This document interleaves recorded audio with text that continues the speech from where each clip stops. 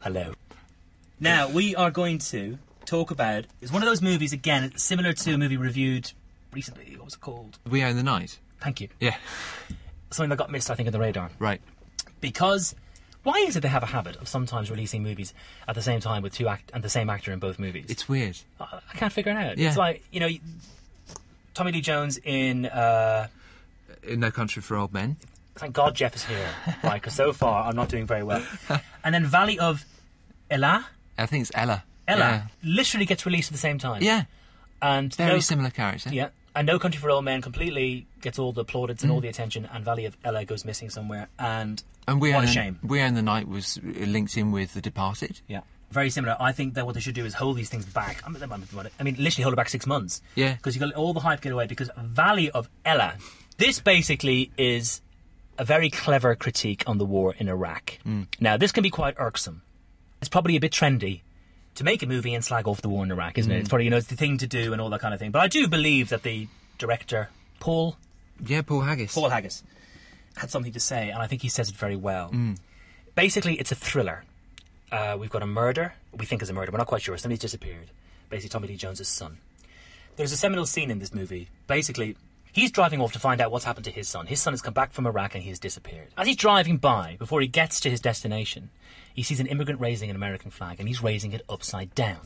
Gets out of the car, and he tells that immigrant off.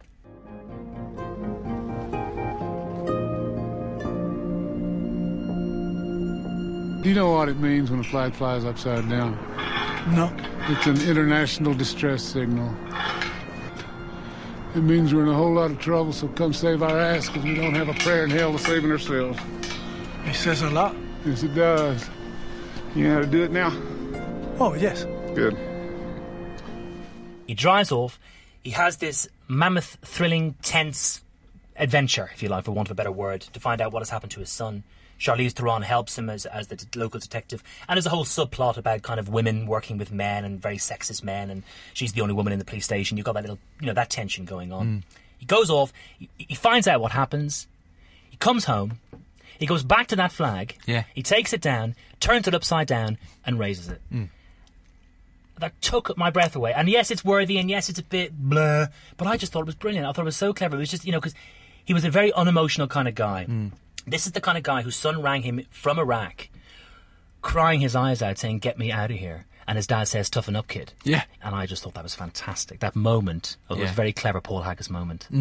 Charlize Theron is great. Susan Sarandon plays Tommy Lee Jones' wife, which is a real obvious casting, isn't it? When she came out, I thought, oh my God, Susan Sarandon. I mean, how many? She's got to be his wife before in other movies. But it works. She's a great actor. She's good. You know, and I think she dealt with her emotional downfall from the loss of her son very well. Well, she brings the emotion in where Tommy Lee Jones' character doesn't. Exactly. That was my point. That was the point I was trying to make. Actually, well done, Geoff. You brought me back because I forgot.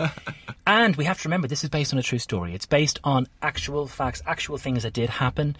I'm sure there's a lot of fictional stuff thrown in, but the basis of it is factual, which I think is very, very interesting.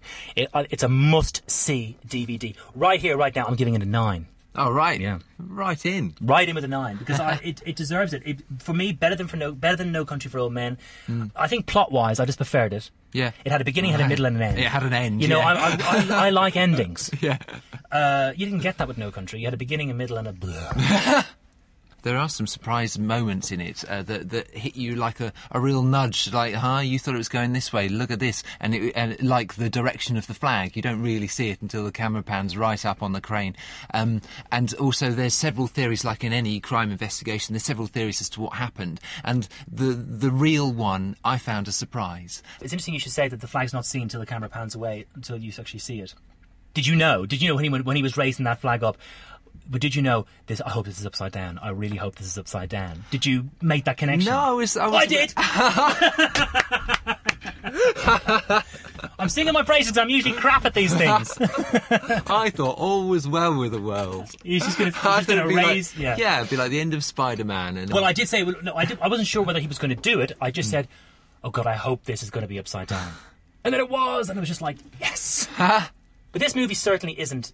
I wouldn't say it's schmaltzy. Oh, no. It's a bit worthy, and I think the very cynical amongst you would think, well, hang on, you're the guys that went to war in Iraq, and now you're sorry? Yeah. Okay, there is that.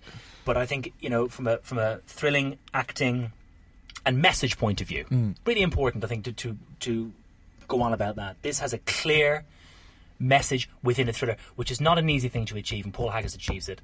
And 9 out of 10 for me. Geoff, you've got to give it a score. Well, I'm going to give it a 3. It's going to be low because I'm just one guy, and those sort of films don't really ring my bell. I'm going to say 3. That's scandalous. Sorry, I'm cross now. Oh dear. Okay, guys, we will be back very shortly, and we'll see you soon. Bye. Bye.